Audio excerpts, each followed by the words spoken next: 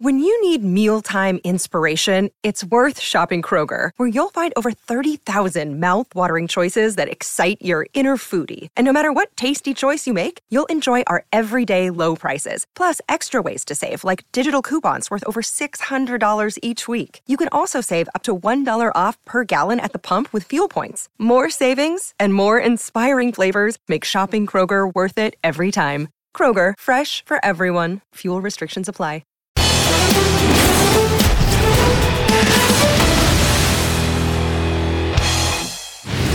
And welcome back to your favorite podcast. It's your host, Donovan McNabb. I'm joined with Armando Sagaro here at the 5 spot, where we hit nothing but hot topics and give you all of our takes that I know you will talk about for days to come, and then you'll see the next show.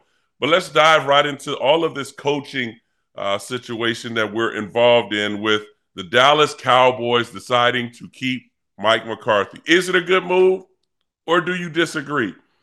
I personally think it's a good move because if you're going to go with Bill Belichick, then I think Jerry Jones understands everything that he's done leading up to this point will now step aside, meaning Bill Belichick could come in and want to be involved in the draft, be involved in free agency, make the decisions, probably don't have the same type of energy to walk into the locker room after a game and know that Jerry Jones is doing a press conference outside the locker room, and then he's the second guy you're talking to. And then would you bring in a young kind of coordinator to become a head coach? There are a lot out there. Now you bring in a new one, and now you have to start a new regime. You got decisions to make on your football team. Will you pay Michael Parsons? Will you decide to trade Dak Prescott? Will you pay Dak Prescott? What running back will you bring in? So I think at this particular point, in my eyes, now I know Armando's probably getting fired up because he's so excited about this topic, I would keep Mike McCarthy. But Armando, I can just feel the energy right now, just like you're warming up a good old slice of pizza or possibly something Cuban at this point, because I can feel you licking your chops on this topic. What do you think? So, Donovan, my friend, my brother, Mike McCarthy, man, look. Yeah. Let's just agree that he's a good regular season coach. That's not the issue. He was 12-5, 12-5, 12-5 the last 3 years with the Dallas Cowboys. That's not the point.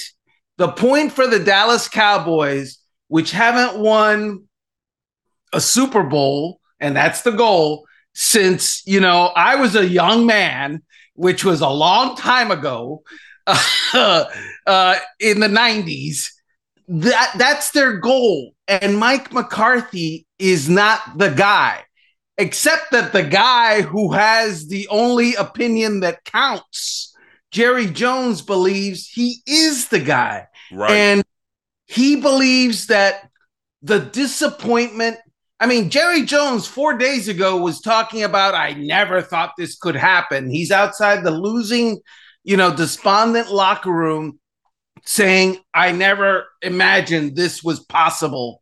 Well, yeah, dude, when you go into a game, two things are possible. You win or you lose, at least in the playoffs, because they don't tie playoff games.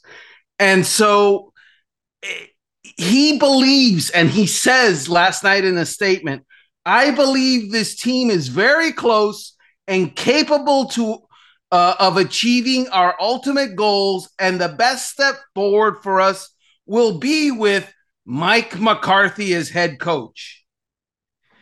And then he says that the loss was not Mike McCarthy's fault, or at least not totally Mike McCarthy's fault.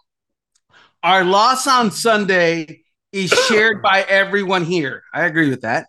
Yes. Not just Coach McCarthy. Our players, our coaches, our front office, myself, there is accountability for results. I am accountable for our results. Okay, you're going to fire yourself, Jerry? The lens we use to view and evaluate Coach McCarthy is holistic, meaning they look at everything. And I think that's just so much mumbo jumbo, dude. Either the coach gets you to the Super Bowl or he doesn't. It's as simple as that. You're not going to fire yourself, your son, the general manager who is you. You're keeping the quarterback. You're not breaking up the offensive line. You're not, you might lose the defensive coordinator because he might leave, not because you were going to fire him. So basically, your holistic view looked at that blowout and said, everything's fine. It's like that meme on social media where you're very active, Donovan, and it's like that little dog in the house that's burning down, and he's like looking around going, I'm fine. It's fine. It's all fine. That's what the Dallas Cowboys are right now in the playoffs. Well, I'll go back to your meme where the little dog's sitting there and things are on fire. I don't see the Dallas Cowboys as being on fire. Now, we can easily say that they went 12-5, went into the playoffs with high hopes. Everyone expected this to be a Super Bowl contending team, and rightfully so. And then they lost to a young team that's wet behind the ears, under 25. Jordan Love's first year as a full-time starter, played well, lights out. Matt LaFleur called a great game. Their defense played well, created turnovers, and everything worked out in Green Bay's favor.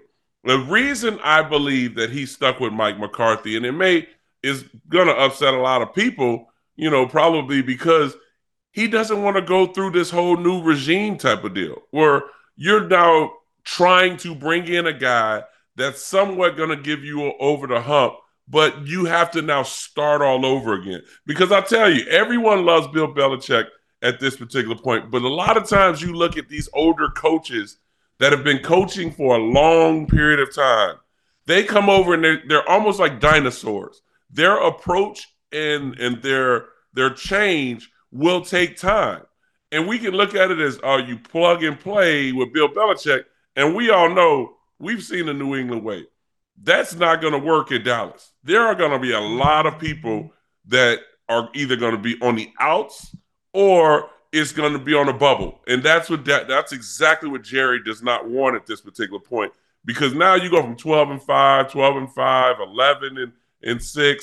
You do that, and then all of a sudden now you got guys that are leaving, you got guys that are getting traded, and being the GM/owner/ whatever you want to call Jerry Jones, he doesn't want to have that bag where he's holding it and Bill is just reaching in like, nope, we'll throw that one out. Nope, we can trade him and get some picks.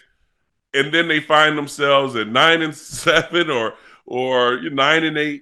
And it's like, well, but we'll still win in the playoffs. And you get in the playoffs and win a game and end up losing again in the second round. Stay with Mike McCarthy at least for one more year.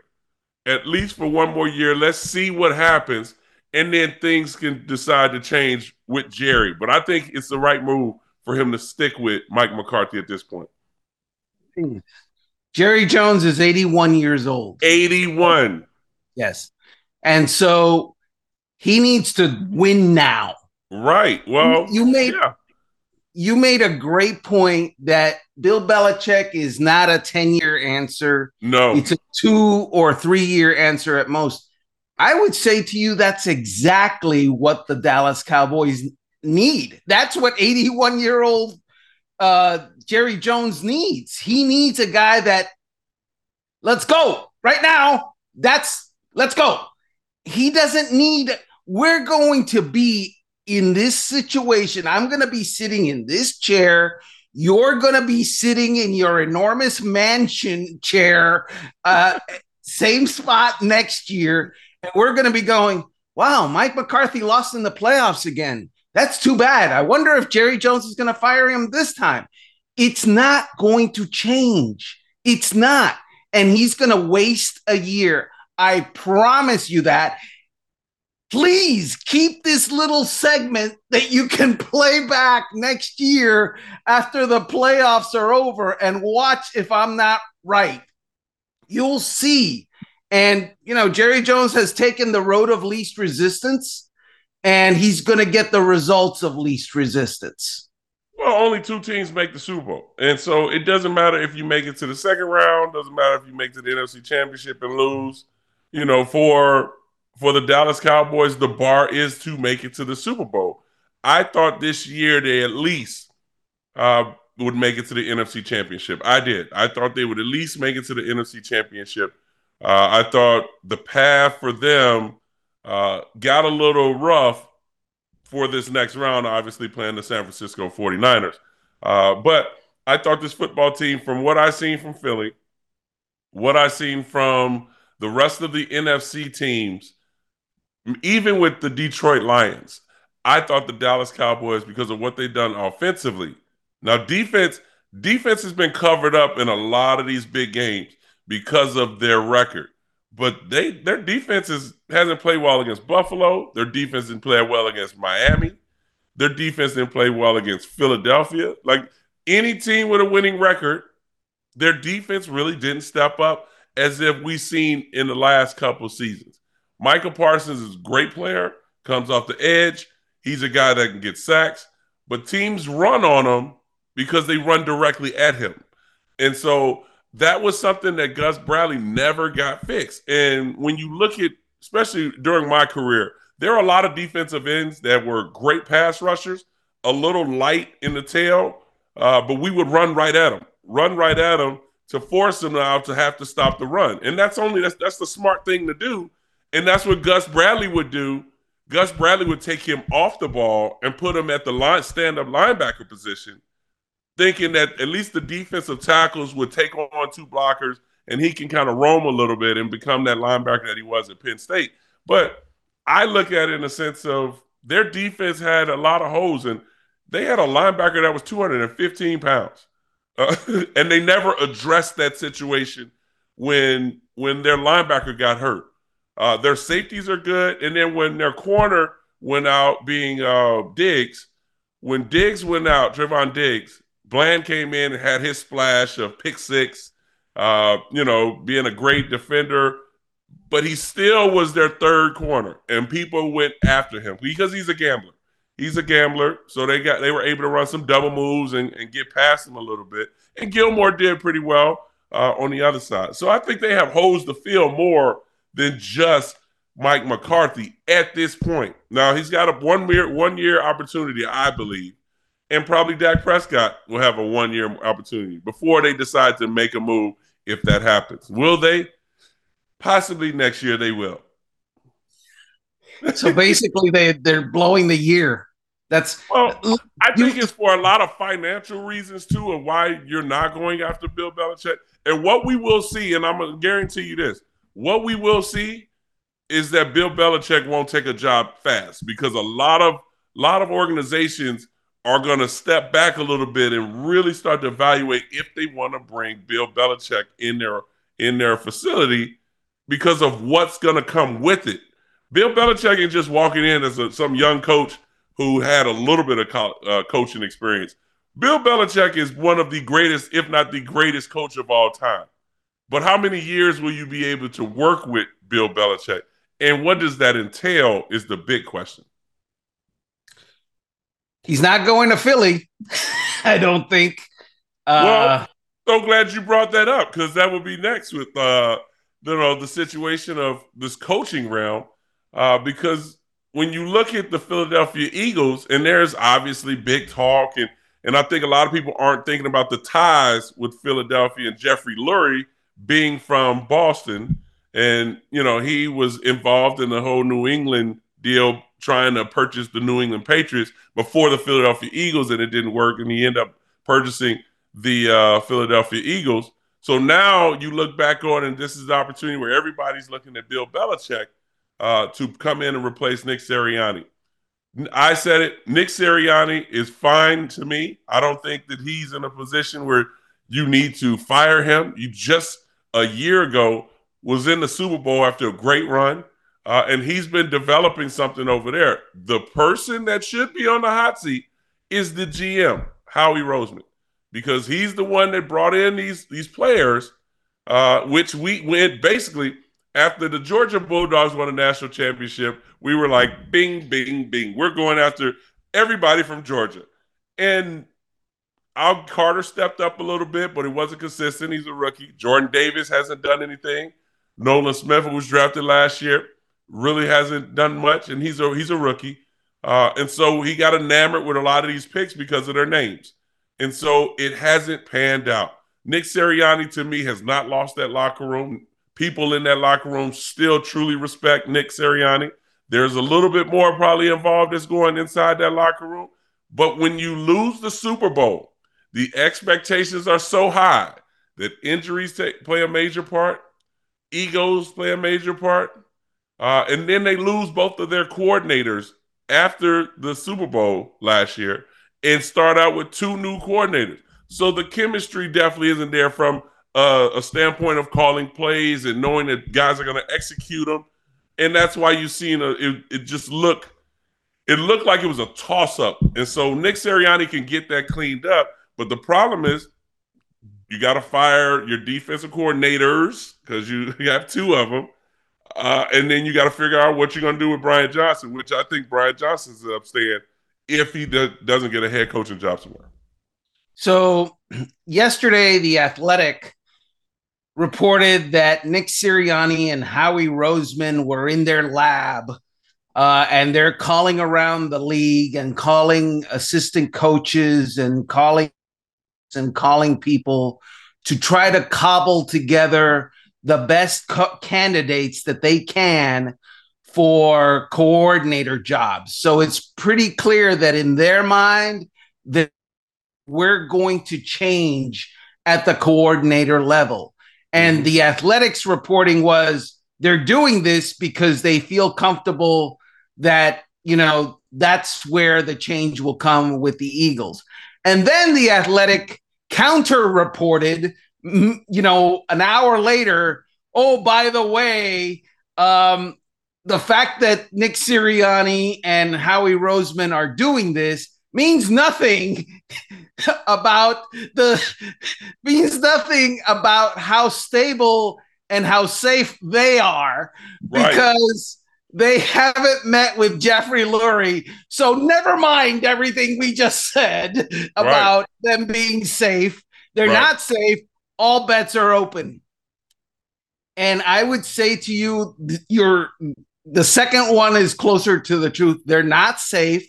Correct. All bets are open until Jeffrey Lurie figures out how to get back into town. Number one, because he's not in town because of they've got this stuff going on in the Northeast. I think it's called snow. I'm not familiar. And so, wow, I gave you an opening for a Florida crack, and you didn't. I'll let it sit out there and chill you off a little bit since you're enjoying 80 plus degrees right now. Yes.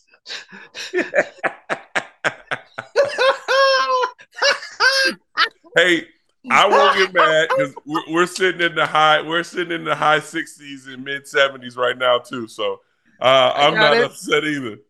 I got it. So the bottom line is, all bets are off in Philly until Jeffrey Lurie comes with the puff of smoke or whatever it is that it will signal one direction or the other. And I agree with you as far as, look, they need coordinator help.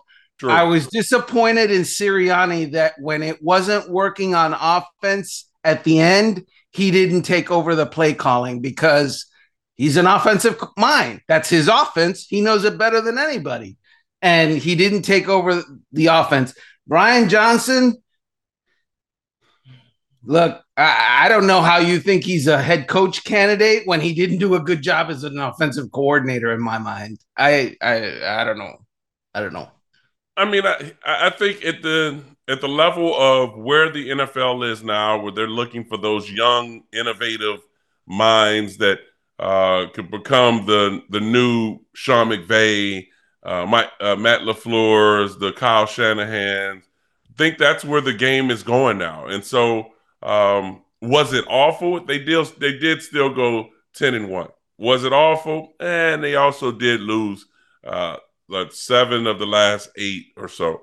And so, yes, we can look at it in that sense, but we also can look at it for Gus Bradley as well, where that defense just wasn't the same as it was the last couple years. And so there are a lot of questions about a lot of these coordinators. I think the hottest one right now is the one obviously in Detroit, by the way that they've been playing. And he's been doing this now for the last 3 years, and it's been impressive. So he's well deserving of that opportunity. But as far as Nick Sirianni is concerned and Howie Roseman, yes, they definitely have to find that answer for a defensive coordinator. And they have to make a decision. For Nick Sirianni, he has to make a decision as far as an offensive-minded guy. Is he going to stick with Brian Johnson? Or does he just kind of revamp and bring in another offensive coordinator? Because to me, when you look at it in the sense of this is 2 years now in a row. This will be 2 years in a row if they decide to go and bring in two new coordinators. How hot is your seat then if you lose your coordinators and they become head coaches? The next year you start out 10-1 and you lose 7 of the last 8, and then you go and get new coordinators to come in to fill the void for those particular guys. How hot is your seat now, and who's on the hotter seat? Will it be Howie Roseman or will it be Sirianni? No, your seat is scorching hot, but I would say that it's better to be sitting on a scorching hot seat than on a bus bench because and unemployed. With no seatbelts. With no seatbelts. Unemployed. It's better to be on a hot seat in an office where you're going to work in 5 minutes than on a bus bench where you're catching the bus to go get some government cheese. So that's all I got to say about that. So Armando, who would be the first one that you would think Jeffrey go after? Would it be the GM or would it be the head coach? I really believe he is going to keep the head coach. But look, for us to think that we can predict Jeffrey Lurie's mind, remember after Doug Peterson won the Super Bowl, he won it. They had rings or a ring, and he beat Bill Belichick. 2 years later, they underperformed. And there was that evaluation meeting with Doug Peterson, and Doug Peterson had to come with a plan. And his plan for changing coordinators was not to Jeffrey Lurie's taste. And they left that meeting without settling anything. And eventually Doug Peterson got fired because he wanted to hire Press Taylor or somebody. And they couldn't agree. Jeffrey Lurie didn't like the direction and the plan. That guy won a Super Bowl, and Nick Sirianni hasn't won a Super Bowl. So yeah, but everything he's taken them to a Super Bowl with an historic and a glorified year. And remember, I was a little bit involved in that last year, where I'm telling you, everybody in that building was floating on a cloud, where to the point where their ears and eyes were closed to any alums, anybody that was involved in the organization before, because it was the miracle year. I'm telling you, everybody's like, oh, yes. Well, I have to take a look at our schedule. We can't do this. And yeah. I'm telling you, everything was going the right way last year and everyone was riding high. But even with Doug Peterson, they weren't sold on Doug Peterson after his first and second season there. That's why it was tough, because they were thinking about firing him before then. And then when he took them to the Super Bowl and won it, they still weren't excited about Doug Peterson. And I blame a little bit of that on Howie and not so much Jeffrey, because Jeffrey's involved to what's going on, but not as involved as like a Jerry Jones. Yeah, I'm scrolling through my contacts here on my phone, looking for Janet Jackson's number, because for Control, the song. No, because the NFL is, what have you done for me lately? You're talking about last year, and it wasn't last year. It was the year before. Last year was you lost 7 out of your last 8. It's last year. Janet Jackson thinks that the Super Bowl is not anything that you've done for her lately. It's weird. I don't have the number for Janet Jackson. It's so strange. Hold on. Let me check my phone here. Oh, okay. I'm sorry. Okay. So the point that I'm making is, I think that Sirianni gets the benefit of the doubt. Yeah. For 2 years ago, but he has to make some significant changes that the owner likes and agrees with, because whatever happened this year didn't work. He needs a new defensive coordinator. I'm not sold on Brian Johnson, and it's hard because you have to find someone that's going to run Nick Sirianni's offense. Exactly. And so that's where it makes those decisions tough. And that's why I believe Nick Sirianni's okay. And if they're waiting to see what moves he makes as far as the coordinator position, then I can understand that, especially from that offensive standpoint. And that's why I think Brian Johnson stays if he doesn't get a head coaching job. But let's move on to the dirty South. Out in Atlanta, where the good old birds are flapping their wings. Ludacris is performing. We're out jamming out at Cam Newton Cigar Bar. And then, we got so many other great places to eat out in Atlanta. What decisions will Arthur Blank make? You said eat. You got fired up. Arthur Blank has a big decision to make there. He already had Bill Belichick interviewing him. I think maybe he had 2 interviews to bring him back to sit and talk about the possible moves that he would like to make out in Atlanta.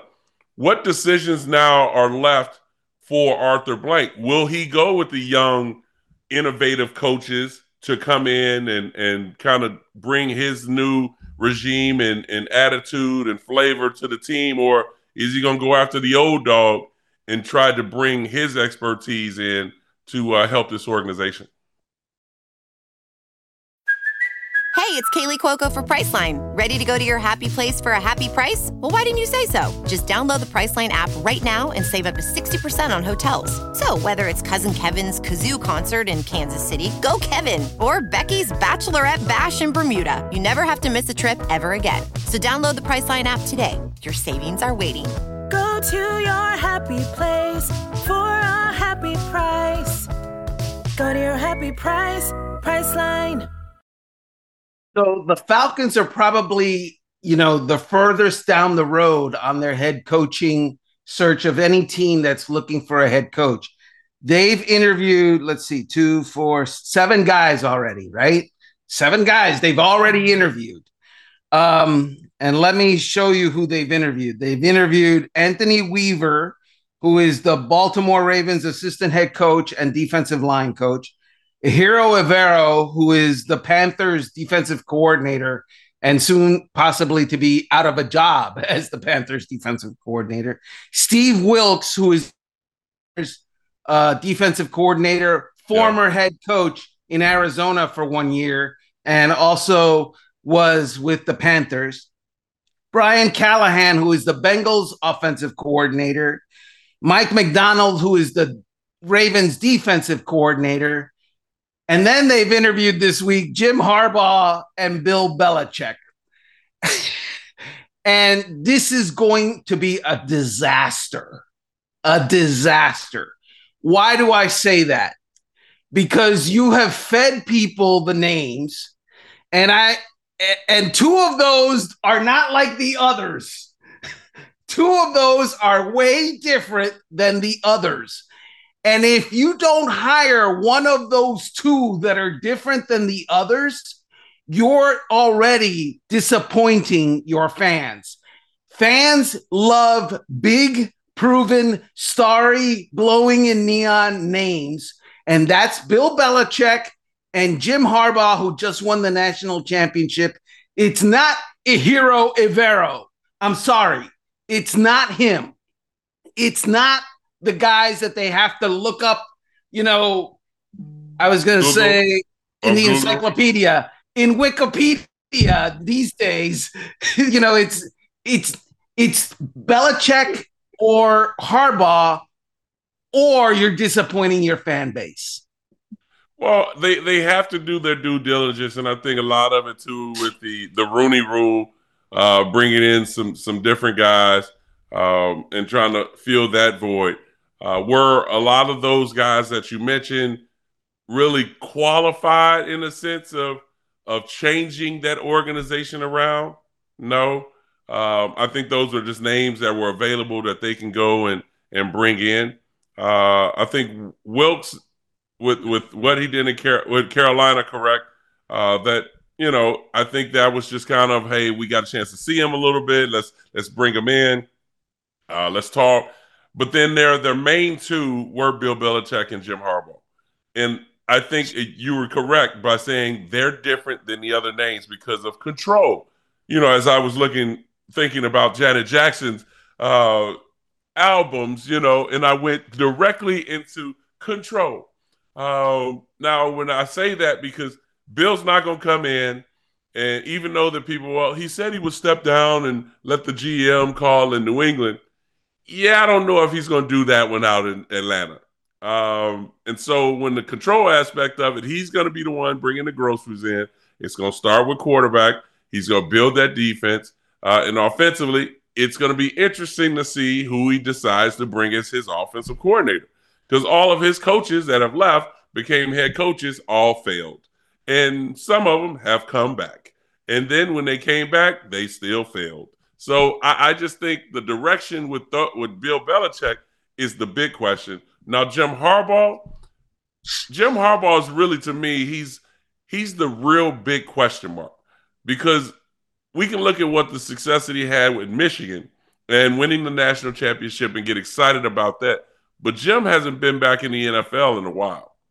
Back when Colin Kaepernick and Alex Smith were his quarterbacks, all of his coaches that he's had has moved on. I don't know if a lot of them have become head coaches. Some of them have, but yet and still, it's what direction is he deciding to go in now? And I don't think, to be honest with you, that if the Chargers in Atlanta are on the table of what team and organization will he go for, if they're both offering the same thing, Atlanta won't be ahead of the Chargers. I think everybody, including Bill, would love to have that Chargers opportunity, because you have names on defense that can elevate, and then offensively you have weapons. So I just think right now with those two in Atlanta, you're right. If you don't hire one of those two, it's a failure. Unless you go out and get the offensive coordinator from Detroit and sell that to your fan base, which they will not have a clue of who he is compared to Jim Harbaugh and Bill Belichick. So those dirty birds out there in Atlanta, they're flapping their wings now till they hire a new coach, and it's going to be, who is that? Like, now you got to wait for the press conference. Yeah, and by the way, we're not saying that it's going to fail if you don't hire those two. We're saying that it's going to feel to their fans like It's a failure because you didn't get the names that they recognize and the guys that have proven, and won championships. The problem with those two, though, is they're both weirdos. They're both weirdos. Jim Harbaugh is a weirdo. Jim Harbaugh, it's like, I don't know what he's thinking from 1 minute to the next. And the problem is he doesn't know what he's thinking from 1 minute to the next. And Bill Belichick,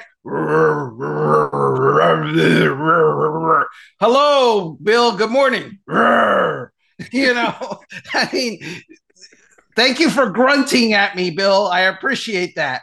Thank you. Thank you very much. And then he comes with the how much control do you need? How much, are you going to manifest over all that stuff? So it's a strange dynamic in that the two biggest names are the two biggest weirdos.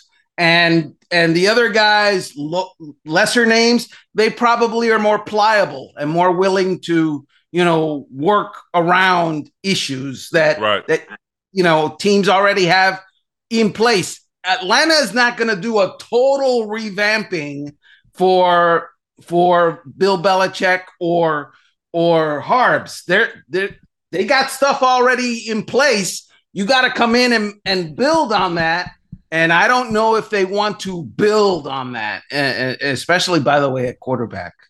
Yeah, there's a lot of decisions that's got to be made in Atlanta. And people will look at that quarterback situation and say, why didn't we bring Lamar Jackson in last offseason? That might have been when it all started. So a lot of questions right now that everyone is waiting on answers in Atlanta. Speaking of that, big questions from NBC, from all of the viewers. CJ Stroud having a miraculous season, and a God-fearing guy who, if you look at a lot of his interviews, the first thing that he talks about is giving praises to his Lord and Savior, Jesus Christ. He always talks about that and the things that he believes in and stands for. And he's continued to just kind of evolve in this league, possibly becoming the rookie of the year, offensive rookie of the year, led his team now to the second round versus the Baltimore Ravens. And this organization has now kind of boosted themselves with he and DeMeco Ryan. But NBC cut off the Jesus Christ comment. Do you have a problem with that, Armando? Is it weird to you? And where do you think that this is coming from? So we follow each other on social media. I know that we do because I threatened you to do it. I really question why I press follow. I'm still. As most people who follow me often do. They're like, why are we doing this? And so the first thing on my Twitter account is Jesus Christ first, because I'm a Christian, right? Right. But as a Christian, I recognize that the media in the United States of America and really throughout the world hates, for some reason, I'm not going to say why, they hate Jesus. They hate the mentions of Jesus unless you're using it as a swear word. They hate the propagation of Jesus, and they hate the idea that people might, push salvation through Jesus. And the problem for NBC was that CJ Stroud does that every single interview, every single one, because he is a Christian and he is called to minister to the world as all Christians are. So what NBC did was they did the post-game interview with him on the field. The first thing he says is, all praise and glory to Jesus Christ. And they edit that out and go with the second sentence. And that's where they started. It's lame. Right. That's stupid. That shows you who you are, and not CJ Stroud, NBC. And it shows that if he was saying, I don't know, Buddha, Muhammad, whoever, are they going to edit that out or are they going to let that go? That's the question. And it seems like, media, and not just media, but the NFL is uncomfortable. The NFL thinks that, doesn't think. The NFL is uncomfortable with religion and faith. And so therefore they think that everybody is uncomfortable with religion or faith because we speak for everybody, and every smart person doesn't believe in some fake sun god or some fake sun somewhere. It's crazy talk, except that millions and millions of people in the United States and billions around the earth believe in it and live by it every day. And it's at the core of their being. And so it's offensive. Yeah, I'm offended. I'm totally offended. I'm right there with you. I mean, I always, obviously say our prayers, and I'm a Christian as well. And yes, all praises do go to my Lord and Savior, Jesus Christ. And we talk about that, and players always express that as well. And to have that cut out is truly, I mean, it's disrespectful. It's disrespectful in a sense because there are a lot of people out there who are Christians and believe in Jesus. And those who don't believe in Jesus, still, they don't feel like that's kind of disrespectful to them. But to cut it out and being a media outlet that's focusing on the game and interviewing these players, the fans wanna feel as one with the player. And when they hear a player talk, they break down everything that young man says and young woman. Because in women's basketball, women's sports, those women as well will give praises to Lord and Savior Jesus Christ or Allah, whoever it may be that they kind of represent and pray under. And so I just think for what NBC, they've stuck their foot in a hole at this particular point. They got to find a way to pull themselves out. But I will say this: there are a lot of people in the world today who can't stand to hear just certain people talk, no matter what people may say. And that may kind of get up under their skin when they say things like that. But as far as a media outlet, let's not kind of feature and favor to those particular people. You're a media outlet that is supposed to express and show and display what these young men are all about. This is their opportunity and their platform to be able to step on stage and tell people and show people what type of individual they are. And CJ Stroud is doing that. And that's why you hear a lot of athletes say, I can use my platform to reach out to millions of people. And him being a servant to Lord Jesus Christ and being able to get up and express and touch the lives of others and maybe change the mentality or the approach of an individual who may be wondering how to handle situations, and to see how CJ has handled himself as a young man in this league and being responsible for being a leader for 52 other men in that locker room and coaches, and lead his team and understand to say that it's not just me, it's my Lord and Savior Jesus Christ blessing me with this opportunity to step out on the field and be able to lead my team. It says a lot about him. It says a lot about these players. It says a lot about these coaches. Even with Jerod Mayo, when he spoke, when he got the opportunity to coach for the New England Patriots, he got up there and talked about how special this is, not just for him, but for everyone that looks like him, and how blessed he is. And so I think for NBC to do this, and I wouldn't say that it's just NBC, it's a lot of other media outlets as well, that they really have to go back into the meeting and evaluate themselves, and they're going to have to get this thing corrected, because that is definitely not the direction that needs to be going in at this point. Let me make 3 quick points, Donovan. I understand that not everybody's a Christian, and I get that. God bless Correct. you, man. Do what you need to do. Be who you need to be. Right. And some of those people would say, well, talk of Jesus doesn't belong on the football field. Talk of Jesus doesn't belong on NBC.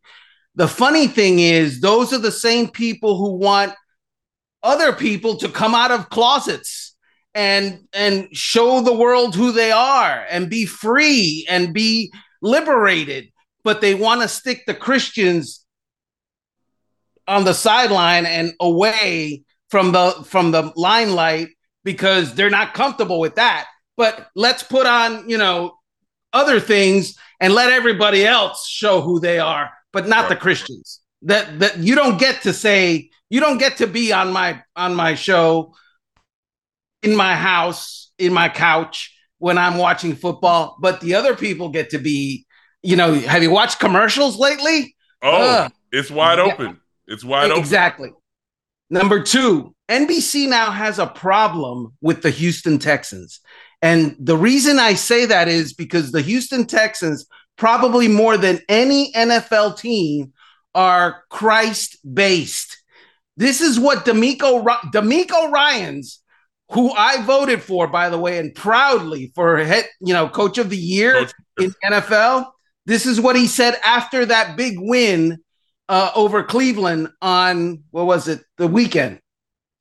The first things out of his mouth: just thankful again for this. Just gracious, man. We're blessed. Our team is special. God has blessed us tremendously, and we give him all the glory, honor, and praise, which with where we are. So now you have the star quarterback and the head coach sending praises to whom they worship. And NBC, you're going to cut, or media, you're going to start cutting all that stuff out and ignoring it. The media has ignored that stuff and kind of stuff all year long. Tua Tagovailoa, he called for people to pray. Yeah, he's got the cross, I think, on his arm. Yeah, on the tape, on his face. Oh, yeah, they don't mention that. The NFL earlier this year, when Trevor Lawrence hurt his ankle or knee or whatever it was, remember the whole long walk to the locker room with no cart. He was down, and Trey Hendrickson, who was the guy who sacked him, immediately took a knee and started praying for him. Right. The NFL put that out on their Twitter, their X, whatever, and said, Trey Hendrickson takes a moment. No, he wasn't taking a moment. He was praying. And the idea that the NFL can't bring itself to admit that people pray is just, it's unfathomable to me. Like, after games when all the players meet at midfield and circle and take a knee and pray for, obviously, competition, and pray for those who have been hurt, pray for those who weren't able to play, that they speedy recovery, things like that you never really see on camera. They never pan over to midfield to show those 25, 30 people who are taking a knee at midfield, and coaches as well. And it's funny you bring that up, because when Hendrickson did it for Cincinnati, it was one that they never really said anything, but they made it a point to show Hendricks do it. But then when players score a touchdown, when players make a play, and the thing that I used to do is I would tap my chest twice for my grandmother and grandfather who passed away, and I would always point up to the sky and thank the Lord above for giving me this opportunity, and obviously, praying, with for my grandfather and grandmother. I would do that. But then when players do that, point up to the sky, and they kind of make it like he's just, so excited about, what he's doing. And no, it's like, no, we're giving praises to the man above for giving us this opportunity to do the thing that we enjoy. So I just think for NBC at this particular point, there's got to be a conversation now, because it's become a national thing. But not only is it NBC, it's got to go to every network now, because now the magnifying glass is on everyone who covers football or sports in general. And we'll see how this continues to go as this style evolves into where we are right now in the world. But I want to thank you for joining us here at the 5 Spot. It's been a remarkable day. Armando's got that vein popping in that forehead already. He's looking forward to grabbing something to eat after the show. Join us here next week on Tuesday as we recap the games that happens this weekend. But more importantly, here at the 5 Spot, we're going to give you everything that you expect and a little bit more. So join us here on Tuesday here at the 5 Spot.